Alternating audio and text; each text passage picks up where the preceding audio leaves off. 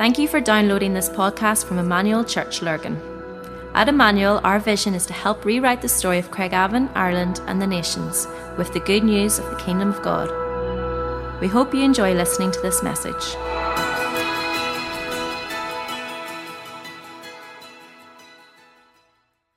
You know my story with Jonathan Conrath. I've told it often enough in the last month or so, but met him at a conference, heard him speak at a conference in the Isle of Man, said, I got to get this guy to Ireland. Stalked him the next morning. He didn't know that until I told him yesterday. Stalked him the next morning and found a seat beside him, had a coffee, chatted about coming to Ireland, and we found out then that his mum was born in Portadown, so he's a bit of an Irishman anyway. And I said, it was about time you come to Ireland. And he was excited about that. And then that thing called COVID hit. Anybody remember that? And that wiped us out for a couple of years. And then here we are. And Jonathan is a busy man. You'll know this. He travels the world. He's been an evangelist for 35 years. So he's difficult enough to nail down. But literally about 5-6 weeks ago, we had a weekend cancellation where a church had put it into the new year. And when he texted me, I thought, like all our elders, we thought, it's a pretty short time. Don't know whether that's going to work or not. Let's do it. So, and that's what we done. So, we're excited to have him. He's going to be up shortly. Jenny's coming. Jenny's part of his team. And then there's two guys, Kurt and Justin. They're over in Portadown this morning. You'll not miss Kurt tonight. He's 6'5", and he looks like a Norwegian. Please don't tell him I said that, is he? And his nickname is Thor. So you look out for Thor tonight. I've said whatever we're playing this weekend, him and Alex are in my team. So Jenny, put your hands together and welcome Jenny as she comes up. Oh, Jenny's young, can jump the step. Great to be here with you. It is. I love Northern Ireland. So happy to be here. I just want to share a little bit of my testimony. So I grew up in the borders in Scotland, out in the middle of nowhere, sheep for next door neighbors, in a family that, my mum would always say, you're a Christian, we're Christians. But actually, there wasn't very much of Christ in there at all. And my idea of church was kind of like, it wasn't like this, let's just say. It was kind of like a miserable man in a cold building speaking for a long time about nothing that seemed relevant. And so I grew up, let's just say I didn't have a positive idea of God. I didn't think about him too much. And when I did, it was somehow a negative thing. He's kind of out to get me or something.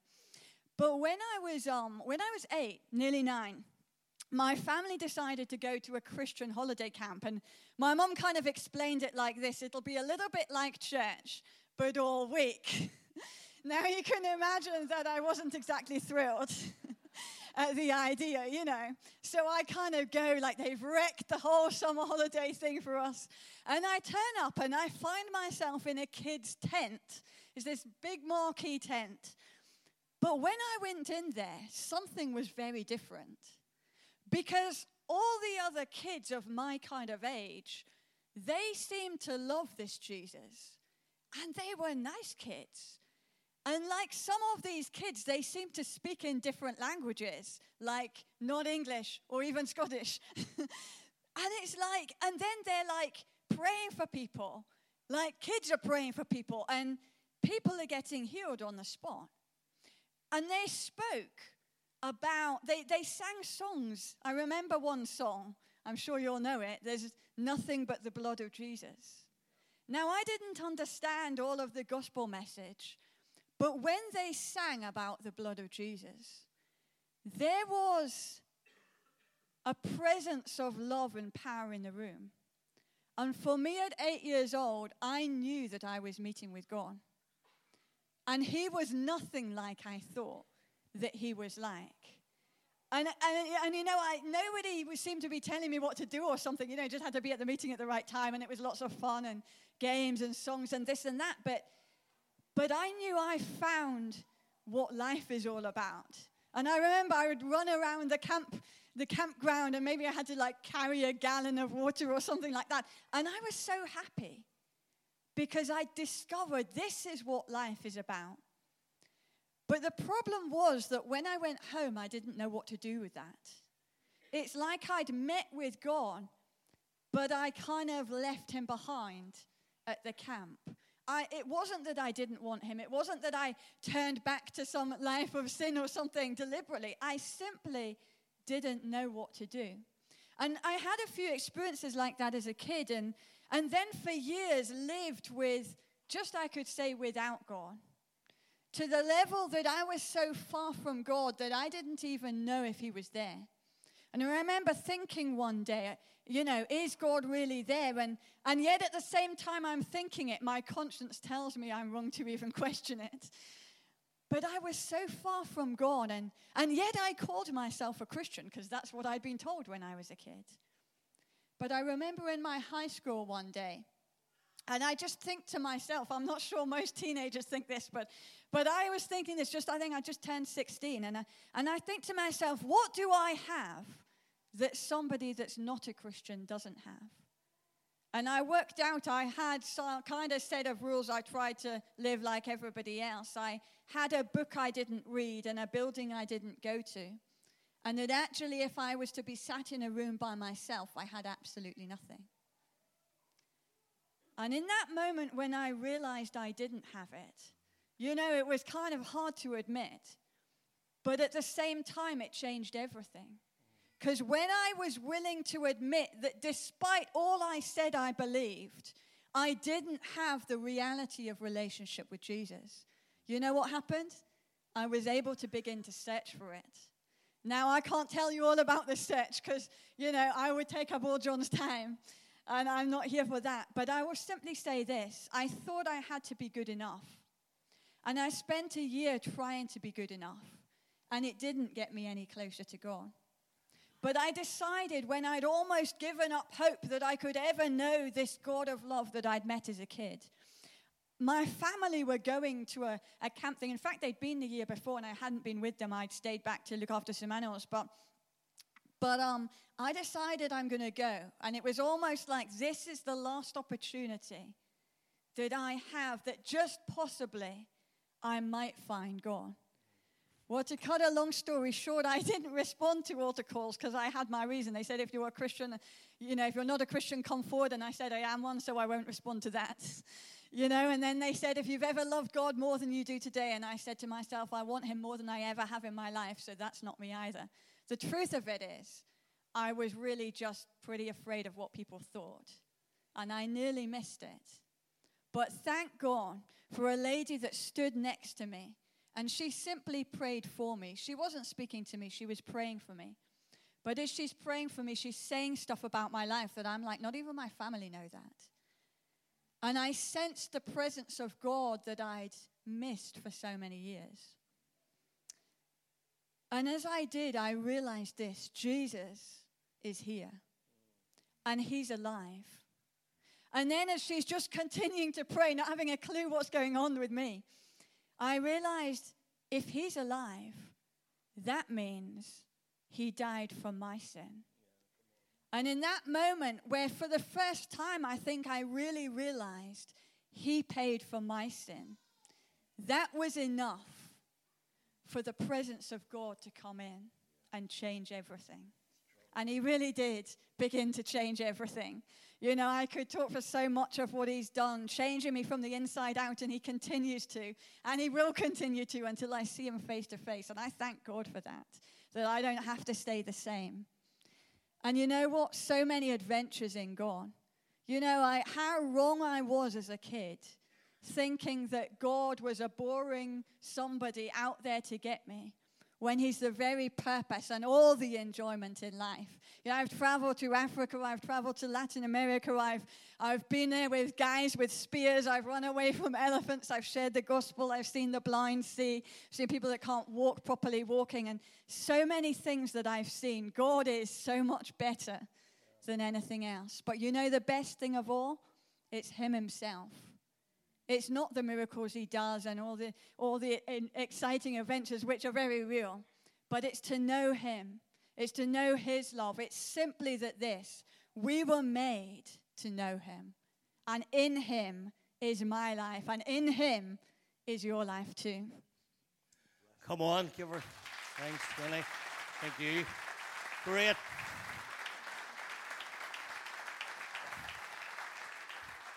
I'm not going to venture that big step and make a fool of myself. Father, thank you for Jonathan. Thank you for meeting him. Thank you for his passion for the gospel.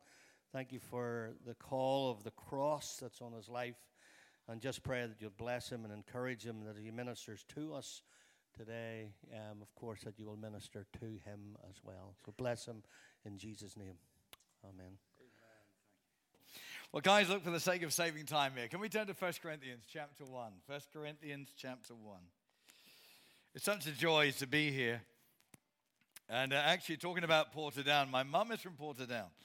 So I was raised in England, but it was such a joy to go for the first time for me in Portadown just yesterday. So it was just great to stand outside St. Mark's, which actually is the church that my mum was raised in, and that my grandfather was the superintendent of the children's work for many, many years. I only just discovered that yesterday. But it was great just to stand there, and I couldn't resist it. My mum told me that actually for 300 years, I don't know if it still happens today, but for 300 years, the gospel was preached every Saturday afternoon on the steps of St. Mark's. And so I thought to myself, well, I think that's a tradition worth kicking off again. So we just preached the gospel outside the church there, and had the joy of leading a young fella to the Lord. So it was just good. So let's just pray for a few moments, and we'll get straight into the word. Father, we thank you so much for your presence here. We thank you that your Spirit is at work in our lives, in your church, in this nation. And Father God, here this morning, we pray, Lord, that you would draw near to each one. We thank you that you are here in this place. We pray, Father God, that for those who need a touch from you, Lord, in their mental health, in physical healing, in whichever area it might be, maybe their relationships, draw near and touch them, Lord, today. I pray, Father God, most of all, that not one person will leave this place without the joy of forgiveness and the certainty of eternal life. In Jesus' name. Amen. Amen. Jenny, I wonder if you could do me a favor. In my jacket there, in the right-hand top pocket, I have my phone. Thank you. Bless you. Just for the sake of time here, I know the way that church can be sometimes. And my dad was a pastor, so, church meetings can get carried away at the end. And parents collecting kids and all of that. And so because of that, while I was sitting here during the worship, I felt the Lord drop some words of knowledge into my heart. So I don't want to miss them at the end of a busy meeting. So what I'm going to do right now is I'm going to read out some words.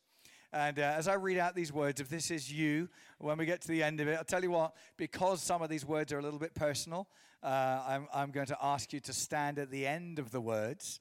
So then people won't know what particular word you're responding to, to cover you, just for your own sake. All right, so that's what we're going to do. And what we'll do then is we'll ask for the people around you just to lay a hand in you, and I'm going to pray from the front here. I'm just going to pray for God to touch you and heal you. These are healing words particularly. And so I just need to do this. All right, so I believe it's a gentleman, and there is metal in your arm. I do believe it's your left arm. From an accident, you've been getting pain down that arm. And the Lord wants to heal you this morning. There's someone here who has Meniere's disease, where actually, again, it's an infection in your ear. At times it makes you feel sort of like as if the whole room is spinning. But the Lord wants to heal you of that. There's somebody here with inflammation in the tail end of the spine. The tail end of the spine. I've forgotten what they call that, but you'll know if it's you, and you're sitting on it. Someone has quite severe sinusitis, and this is something that really has been a repetitive thing for you winter by winter. The Lord wants to heal you. A gallbladder condition here. You've actually been contemplating in the last few weeks going to have the gallbladder out from stones, but I believe that Jesus will heal you today. two men who's been suffering with an enlarged prostate, and actually they're undergoing tests for cancer. Some with a left shoulder injury. Some with a blood disorder. You'll know exactly who you are. There is a gentleman who had an alcoholic issue. You're not addicted to alcohol anymore, but it had such an effect on your life. It affected your liver. So you do suffer at times with a liver condition. And God in his grace just wants to heal and restore that. I really felt that, I believe it's a girl, you have suffered with depression repeatedly over the last 3 months. And in recent weeks have contemplated suicide. Some of this is to do with broken relationship, and the Lord wants to heal you and release you and fill your heart with hope and purpose for living. There's someone who's swelling under their right arm, like a swelling under their right arm. I believe it's a lady with a condition in your left hip, and someone who had a recent car accident. You've been suffering with whiplash. And but being put a bit of pressure into your head. So I'm going to ask, if you are any one of those words, could you just stand up for a moment right where you are? You are here. So please do stand up. It's amazing sometimes you read out. I remember at one meeting I read out 8 prophetic words. It's all 8 words of knowledge. And one person stood up and I thought to myself, surely I missed it, until they came forward. And every single one of those words was that one dear person, bless them. It happens.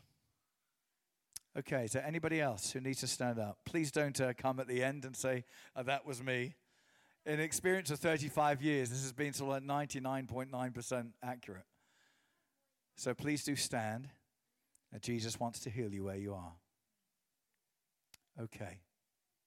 I'm going to ask right now that those around the people who are standing can just stand up and put a hand on them. There is a power that flows through the body of Christ called healing.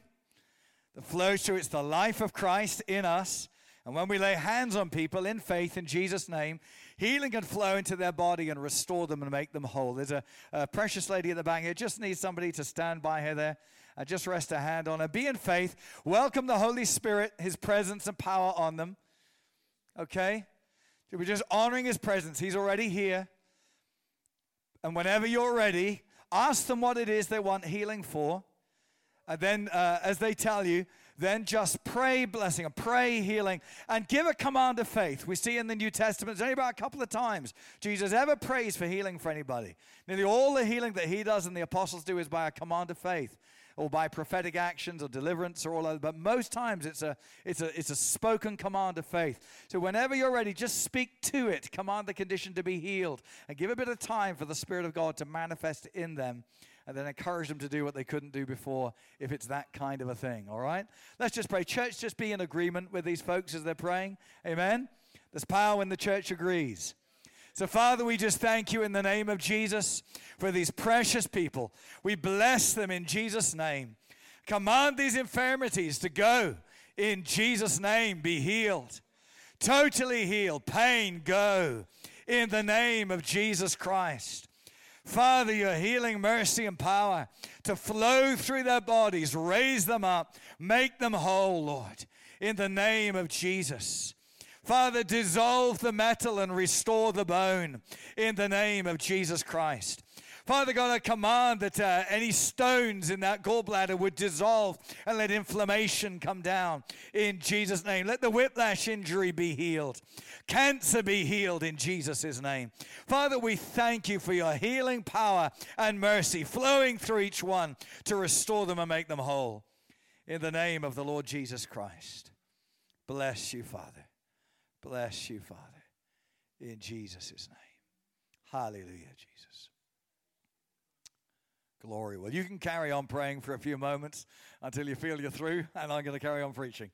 Okay, are we ready? We're going to turn to 1 Corinthians chapter 1 if you're there already, and I'm going to do my best to kind of preach this in 15, 20 minutes. You believe in miracles? Now's the time to pray. There we go.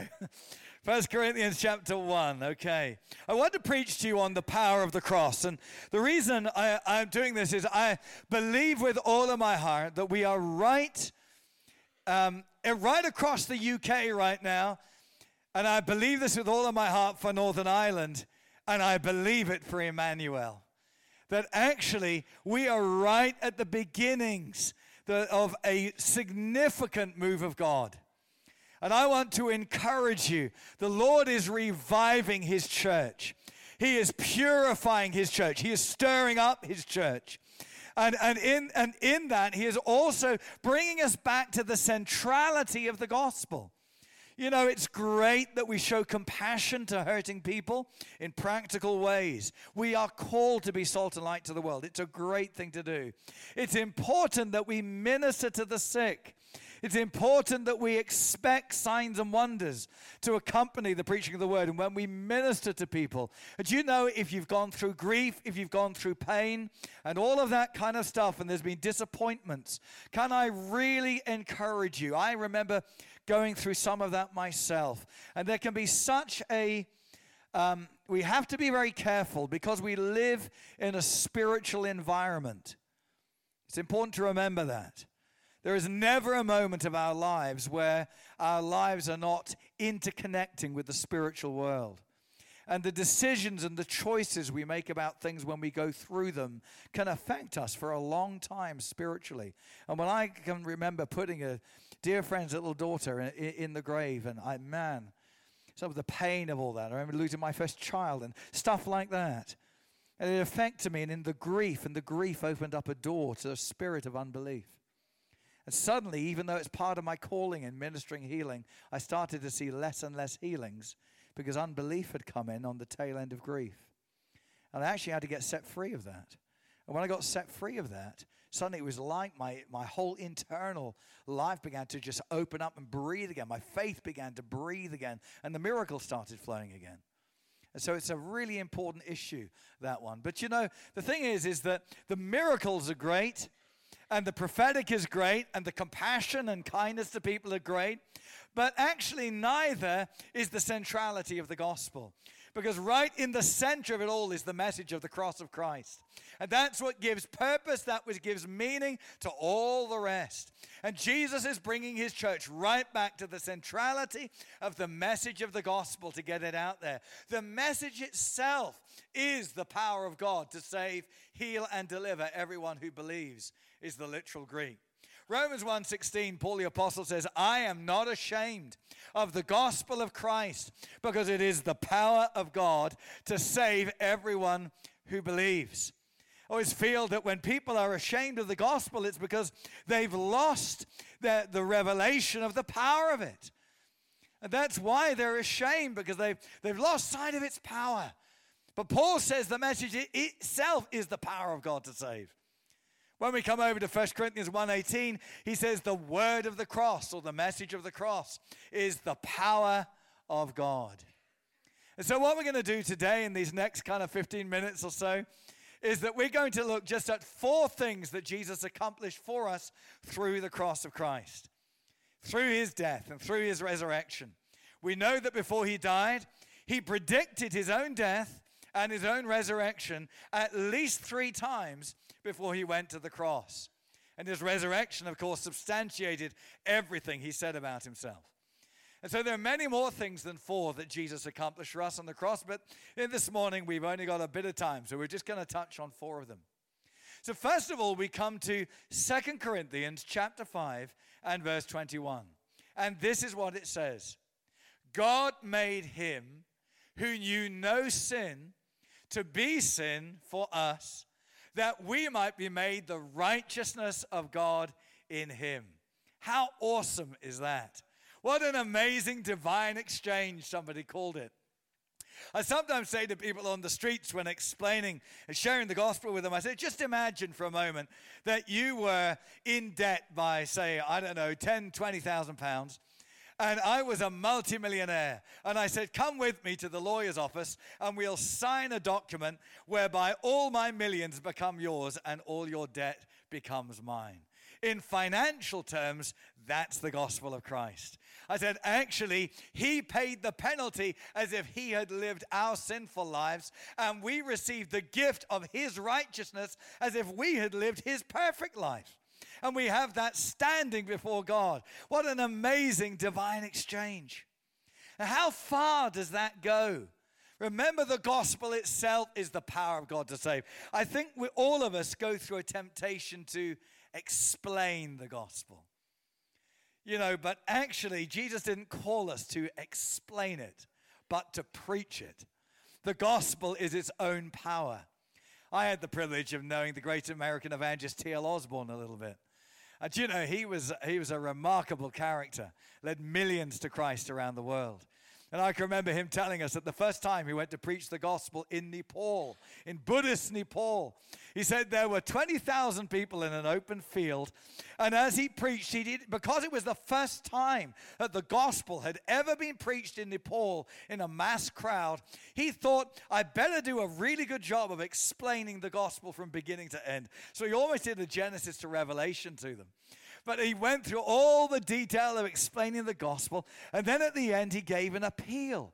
But not one person responded. There was just like a slow ripple of laughter that went over the crowd of 20,000. Now, a man like T.L. Osborne, who saw so many miracles and so many millions come to Christ, this was an absolute shock to him. He went back to his hotel room and he lay before the Lord and he sobbed. How did I miss it, Father? Where did I go wrong? He said.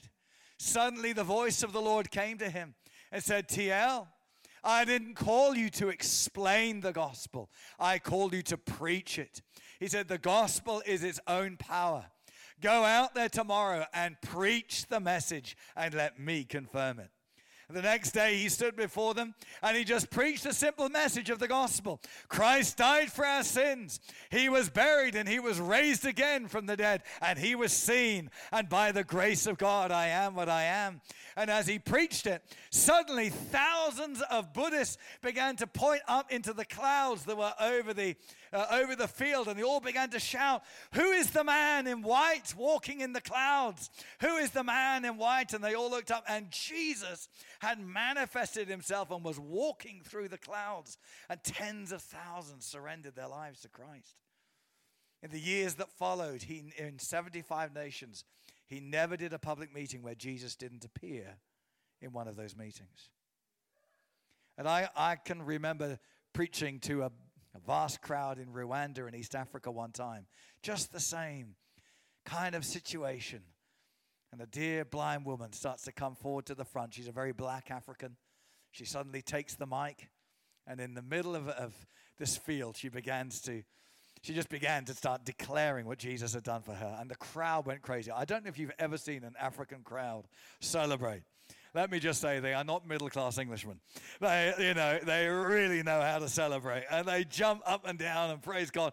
Her face looked like you're taking one of these bright lights and put it on inside. Her face is radiating with God's glory and power. And this, I didn't understand Kinyarwanda, so I asked the interpreter, but this is her story. She was brought to the meeting by a friend. She was blind in both of her eyes. And as we pray over the crowd, she suddenly sees a man dressed in white standing in front of her, and she knew it was Jesus, and a sensation of heat went through her body, and her blind eyes were opened, and she could see again. That's our Jesus. And do you know that same Jesus is here today? Amen. He's here in Lurgan. He doesn't change from place to place, from city to city or town to town, but he wants us to believe. And you know, when Jesus died on the cross for us, he was making everything of his kingdom available to us. Through the years, we've had the joy of seeing people come to Christ all the way from the extremes of people who have been in the IRA, and we saw lots of those come to the Lord down in Dublin, giving their life to Jesus. We've seen terrorists come to Christ, Islamic terrorists and mercenaries and people like that, all the way over to lawyers and doctors and government leaders and everybody in between. But the thing is essentially every human being has the same need. We all need to know the love of the Father. We all need to know that we're loved, that our sins are forgiven, that we have a certainty that when we take our last breath that we'll go to heaven. We all need community. We were made for that. We all need a job, a purpose to get up in the morning, and we all need a relationship with God. That's when God created man in the beginning. He gave him those three things. He gave him a job to do, a community in which to live, and a relationship with himself. And whenever any one of those goes wrong, something goes wrong in somebody's life. But let me say to you today that Jesus is here for each and every one of us, regardless of your background. It's amazing when you see people, some who have just committed the most unbelievable atrocities, but come to Christ and now are pastors. We've seen that a number of times around the world. You know something? Jesus really does change lives. He forgives sins and he makes us new people on the inside. So number one, 2 Corinthians 5:21. Christ became sin for us, that we might be made the righteousness of God in Christ. Number two, the Bible says in 1 Peter 2:24, that by his wounds we were healed. That not only did he bear our sins, but he even carried our sicknesses and diseases. And that means that healing is available for you and me today. My own grandfather, who was a military man, a regimental sergeant major in the British Army, he was his life was radically changed after, he had been suffering with terrible bleeding. He was a wealthy man by that time, and this is actually in his early 70s. He ended up having to go to the doctors because he was a wealthy man. He got to a private hospital, quick attention. They took an x-ray of his bowel. They showed it was shredded by cancer. But he was prayed for in the name of Jesus. And following that, he went back. It was the Wednesday night he had the diagnosis. They wanted to get him in on Saturday, where they said, we're going to have to cut out a chunk of your bowel, and you're going to have to live with a colostomy for the rest of your life, a bag on the side. But you know something? He was prayed for. All the bleeding stopped. And he went in and he demanded another x-ray before they put him under the knife. The consultant knew my granddad. And he said to him, Roy, don't give me any of this God stuff. This is your life. But my grandfather, he just looked at him and he said, listen, I'm paying. He said, so I demand another x-ray. So sure enough, they sent him down. But when the x-ray came back, they said to him, this can't be the same man. They must have mixed it up with somebody else. We're sending you back for another x-ray, and this one's on us. And when it came back, they showed them again the diagnosis x-ray, showing a shredded bowel, and the one after prayer showed a brand new bowel. That's our Jesus. And the consultant looked at him and he said to him, Roy, you haven't had any treatment at all, and bowel cancer doesn't do this. But nonetheless, I've got to do the medical thing, and I've got to see you once every 6 weeks for 6 years. But it never came back. He was totally healed by the power of God. That's our Jesus, amen? So we praise God that the miracles have been made available to us because of the sacrifice of Jesus on the cross. We do see also, point number 3, that there is freedom available to us because of the cross of Christ. Real freedom. Colossians 1:13 and 14 tells us that he has delivered us from the power of darkness and translated us into the kingdom of the Son of his love. Do you know, a number of years ago in Malvern, in the Midlands in England, in the West Midlands, I was doing a youth meeting. Before I went to do the meeting, I was in prayer, and the Holy Spirit showed me a young girl who actually had lots of all kind of cut marks over her wrists and everything. And the Lord just said to me, this young girl has shed blood in ritual sacrifice and witchcraft. And I want her to know that my blood is more powerful than any blood that she has shed, and I will set her free. Well, I'd been asked to preach at this youth conference on the power of the blood of Jesus. And I stood and I preached on that. And sure enough, this girl came down the front. She was dressed all in black. And they don't all, you know that witches don't always go around with big pointy hats and all of that kind of stuff.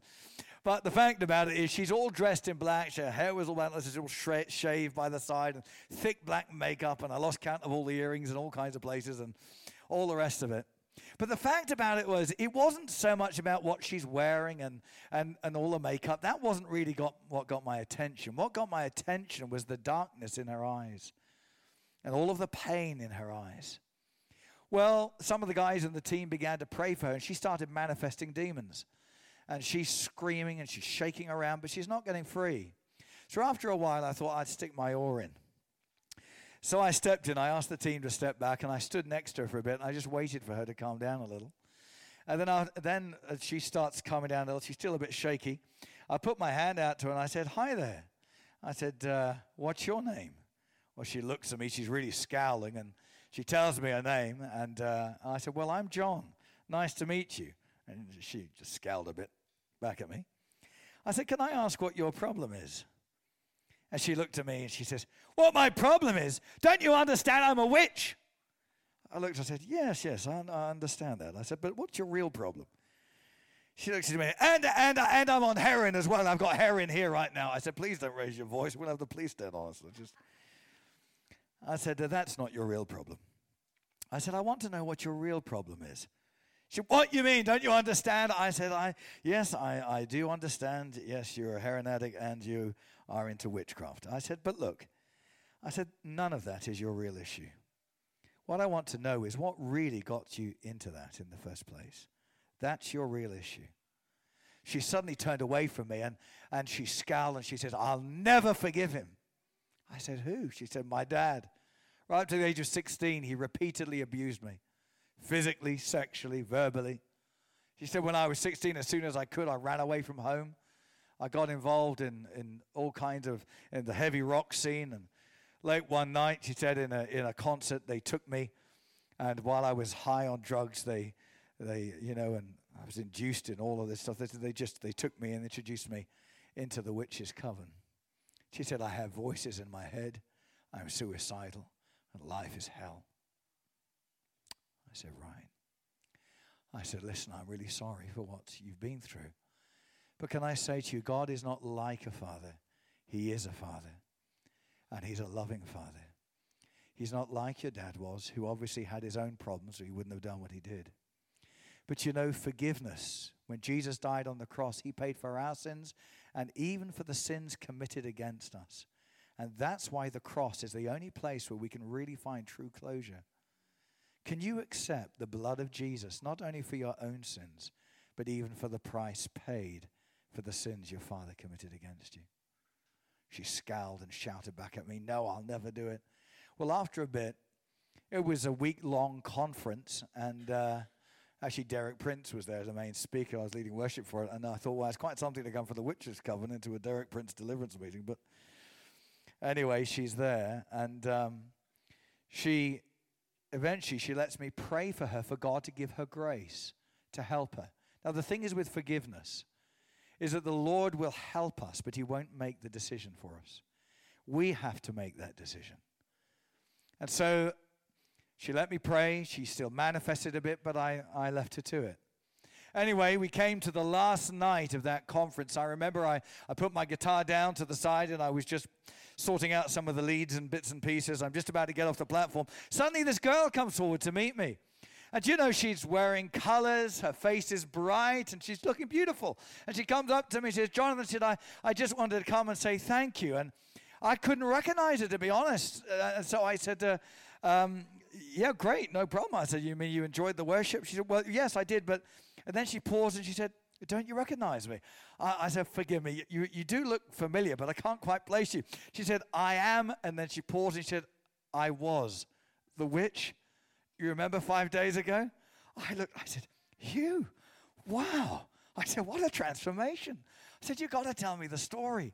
She said, well, after you prayed for me, she said, some of the girls befriended me, and they took me back to their caravan, and they prayed with me. And she said, it took a long time to invite Christ into my life. Every time I said the name of Jesus, I screamed out another demon. But she said, after 40 minutes, eventually I managed to pray the prayer of salvation, and Jesus came into my heart.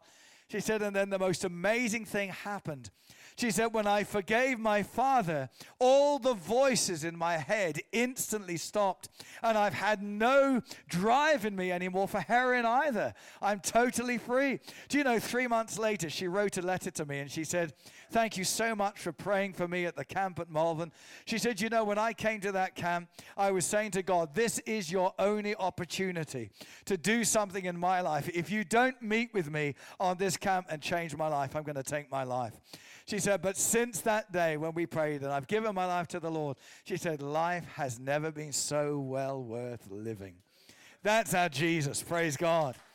He really does set people free. So I want to encourage you today, if you've been hurt, if you've been abused, if you've been wounded, there's a place of healing for you today. There's a place of freedom for you today because of what Jesus did on the cross. The door has been opened whereby we can receive forgiveness and we can give forgiveness and we can find what the Bible calls the glorious freedom of the children of God. I want to close with this last point. In Hebrews chapter 2, I'm just going to turn there and read it straight out. Hebrews chapter 2, verse 14 and 15. The writer to the Hebrews says these amazing words.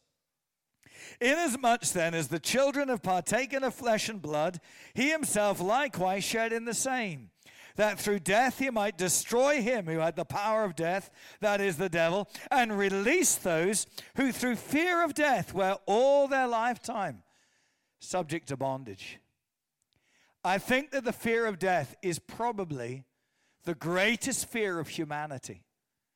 And behind it, the fear of rejection by God. But can I say to you today, God loved you and loved me so much that he came to us in the person of his son, Jesus. He bridged the gap. He paid for our sins. And that means today we don't have to be afraid of that final day when we take our last breath. Jesus said, he who believes in me shall not see death, but will have everlasting life. Years ago, I read a book, and you can still get it on Amazon today. It's a great book called The Final Frontier. It's the stories of 12 people, 12 believers, who in many different circumstances died and came back to life again. Do you know what's really interesting? Some of them was in accidents, some of them on the operating table. But you know what's really interesting with every single one of them? Every single one of them was taken out of their body before the accident happened, before they took their last breath. And they saw their body there. People who didn't know Jesus saw the spirit of death coming for them. Do you know death is more than an event? It's a spirit. And the Bible tells us in Revelation that death and Hades were cast into the lake of fire. You don't cast an event into the lake of fire. So here's the thing. People who don't know Christ will see the spirit of death coming for them. And it's got a claim on them because of sin. But because Jesus paid for our sins, the Bible says we won't see death coming for us. We'll see Jesus coming for us to welcome us home into the family. I want to say this to you, brothers and sisters, look, if you're in this place today, and actually you say, well, John, maybe I went to church all my life, but, last thing I checked, when you go to McDonald's, doesn't make you a hamburger. When you go sit in a garage, doesn't make you a car. And let me say, being in a church doesn't make you a Christian. You need to give your life to Christ. You need a relationship with Jesus. This is eternal life. And if you believe he's God's son, that he died for your sins and rose again, and you confess him as Lord, he'll save you. There's lots of things I can do for you as a minister of the gospel. I can pray for you. I can give you some wisdom from Scripture, encourage you, pray for your healing, and see Jesus heal you and there's lots of wonderful stuff that I can do for you as a minister of God. But there's some things I can't do for you. I can't do your repenting for you. You have the dignity and responsibility of your own decision. Repentance is a change of mind that leads to a change of life. A turning around of direction. Turning from sin to God. I can't do your own believing for you. But if you're going to be saved, you must believe Jesus is God's son, that he died for your sins and rose again.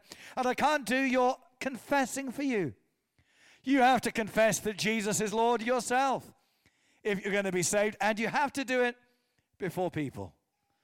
Jesus said, if you confess me before people, I will confess you before my Father in heaven.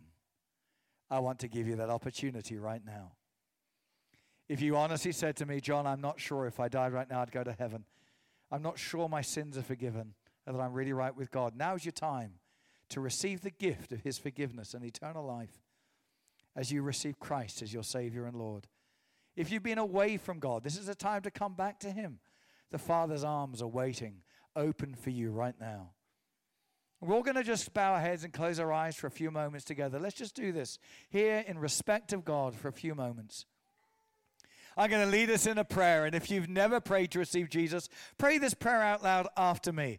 Mean it in your heart. It's important that you do, because it's your decision at this moment. A decision that has eternal consequences but nonetheless, your decision. Follow me through the prayer. Those of you who need to recommit your life to the Lord, follow me through the prayer. And everyone else, let's support them in this prayer as we've been there at one point or another in our lives too. Let's say this together. Lord Jesus, I thank you that you love me, that you died for my sins and rose again from the dead. Lord, I believe in you and I give my life to you. Come into my heart. Change my life. Make me your own. I boldly confess that Jesus is Lord, and I will love you and serve you as long as I live. Thank you for hearing my prayer and making heaven my home and God my Father from this day on. In Jesus' name, amen. Now, guys, before we go any further, we need to take the step that Jesus said, if you confess me before men, I'll confess you before the Father. I want to help you to make that step. I've been there myself at one time. And what we're going to do right now is I'm going to count down to 3. And if you prayed that prayer for a first time, or you prayed it as a recommitment of your life to Jesus Christ, when I get to the number 3, I want you to raise your hand and say, yes, that's me. That's what you're doing as you raise that hand. It's going to be a first of 2 steps. But this is most important, that you raise your hand as you say, yes, I prayed that prayer. I'm coming to Jesus, or I'm recommitting my life to the Lord. Are we ready? When I get to the number 3, raise your hand. 1, 2, 3. Just do it right now if that's you. Bless you, bless you, bless you, bless you, bless you, bless you, bless you, bless you, bless you, bless you, bless you. Anybody else? You're saying yes. God bless you, dear. See your hand there. Sorry, the lights are in my eyes. Just trying to see. Anybody else here? Guys, I'm going to ask us to take another step. I want you to take your boldness in your hands now and stand to your feet. Just stand to your feet. If you raised your hand, I know you should have done. Can you stand to your feet right where you are for a moment here? And come and make your way forward. I'm going to ask the worship team to come back, please, for a few moments. And if you raised your hand or know that you should have done, can you leave where you're standing or sitting and come and join me right here at the front right now? Just come and give them a clap as they come. This takes courage. Well done. Just come. Just come. Just come. God bless you. Well done. Well done. God bless you.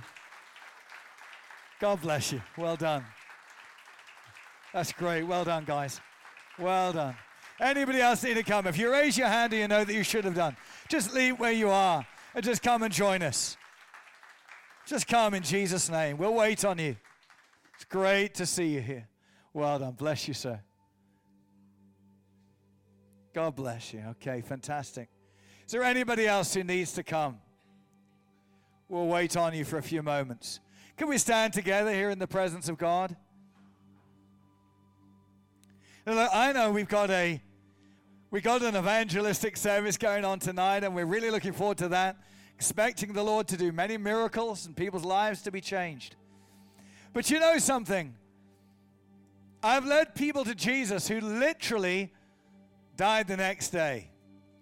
And so what I'm about to do right now, I don't do this too often. And sometimes Christians don't like me doing this because they get a little bit embarrassed. But I would so much prefer that I went on until every single person in that room knew for certain they were going to glory one day, rather than actually hold back to make the Christians feel comfortable. So what I'm going to do is I'm going to ask you for a moment to turn to your neighbor. Those of you down the front don't need to do this. But those of you who are staying in the congregation right now, turn to your neighbor and ask them this question. Do you need forgiveness? Are you sure you're going to heaven? And if they say, I'm not sure, or I just don't know, say to them, come down to the front with me and let's go together. Now look, if you can't ask that question, in all honesty, you need to be down here yourself. So what I'm going to do right now, let's take a moment to love each other enough to ask that all-important question. Why don't you turn to your neighbor now and ask them, Are you sure you're going to heaven, that your sins are forgiven? If they say no, or I don't know, say, come on, come with me. Let's go down together. And we'll wait for you. Just come. Just come. Jesus is doing a deep work in his church in these days. It's time.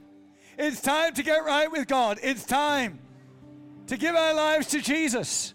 It's time to let the Holy Spirit do a profound work in our hearts and our lives. And get ready. Revival's on the way. The Spirit of God is going to brood upon our land. He's brooding over the land. And he's calling us to surrender at a deeper level perhaps than ever before. I'm going to ask right now if there's anybody else who needs to come, and please come quickly. Please come quickly. If you're not sure, just make sure today. Anybody else who needs to come? Bless you. God bless you guys. That's wonderful. Do you know, better to be sure, isn't it? Better to be sure. God bless you guys. Anybody else need to come these last few moments? I'm just going to say right now, as we start to wrap up, I'm going to ask, please, for elders, deacons, ministry team to come and join us down here, please, to pray for these folks individually. There'll be people here who are giving their life to the Lord for a first time. There'll be others who are recommitting their life to Jesus.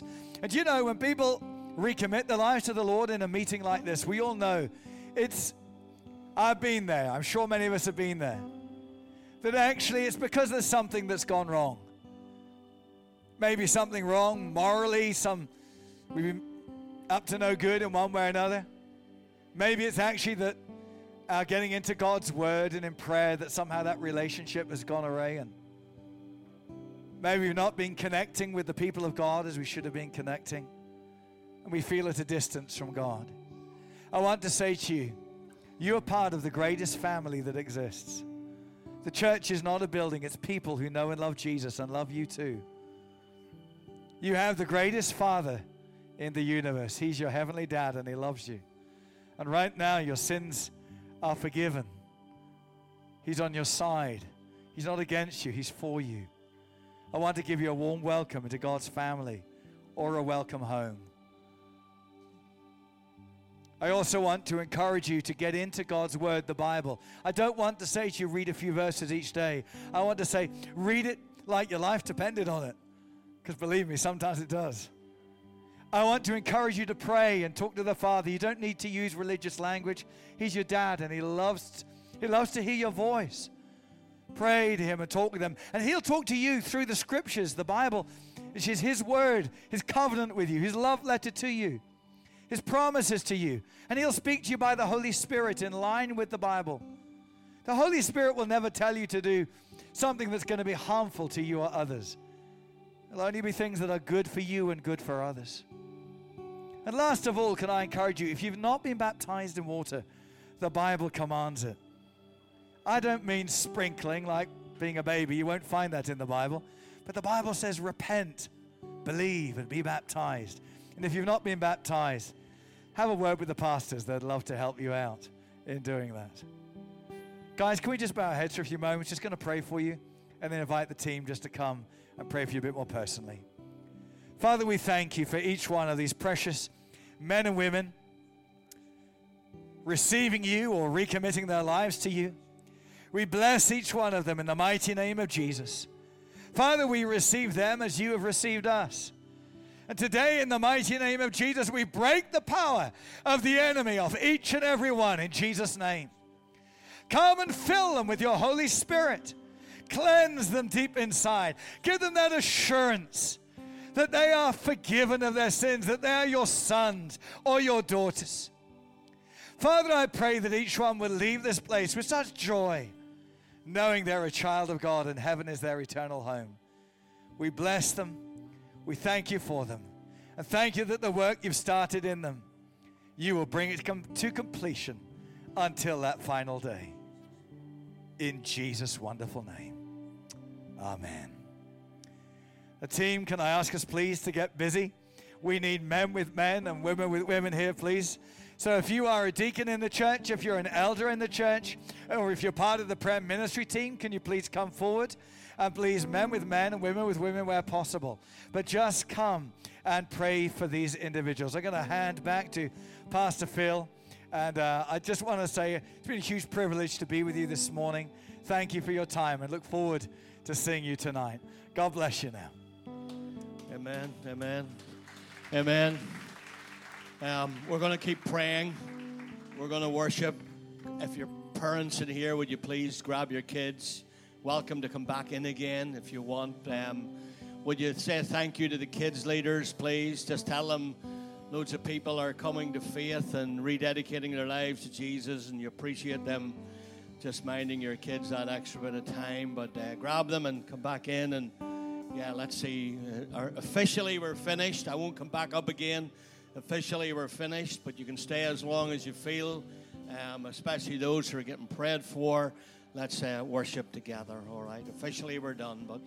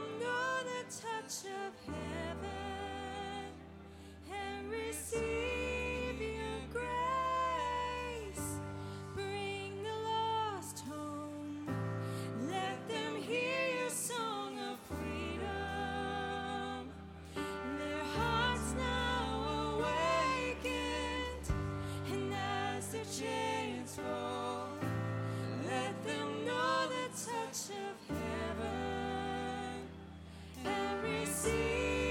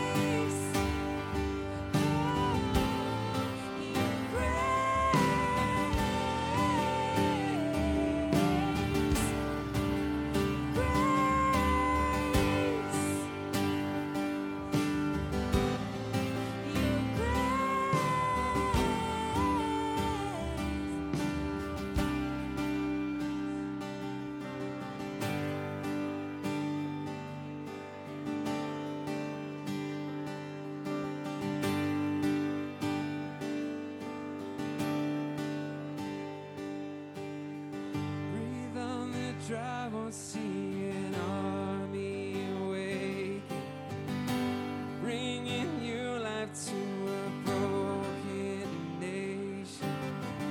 And as our praises rise, your name be glorified. A hallelujah sung by 10,000 voices. Breathe on the dry bones, sing an army awaken, bringing new life to a broken nation. And as our praises rise, your name be glorified. A hallelujah sung by 10,000 voices. Breathe on the dry bones, sing an army awaken, bringing new life to a broken nation. And as our praises rise, your name be glorified. A hallelujah sung by 10,000 voices. Breathe on the dry bones, sing an army awaken, bringing new life to a broken nation.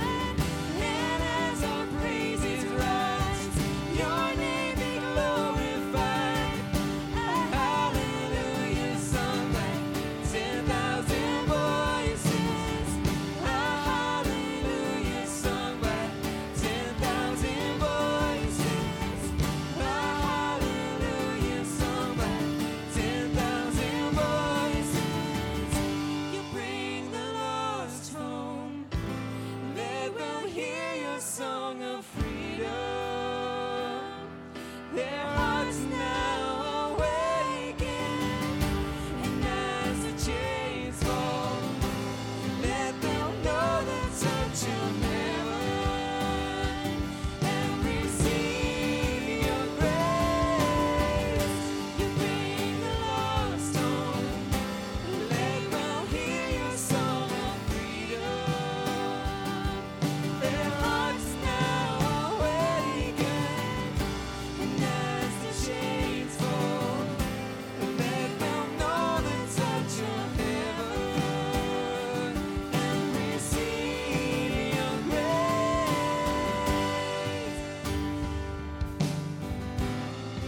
Your grace.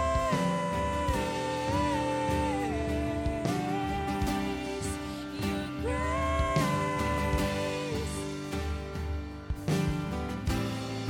Your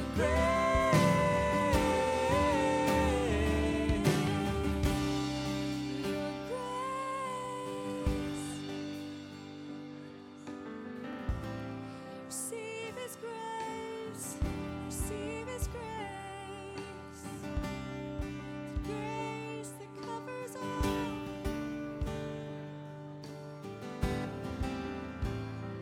Covers all. Your grace, beautiful grace, how sweet the sound, how sweet the sound. It saved a wretch like me. Receive His grace, His grace.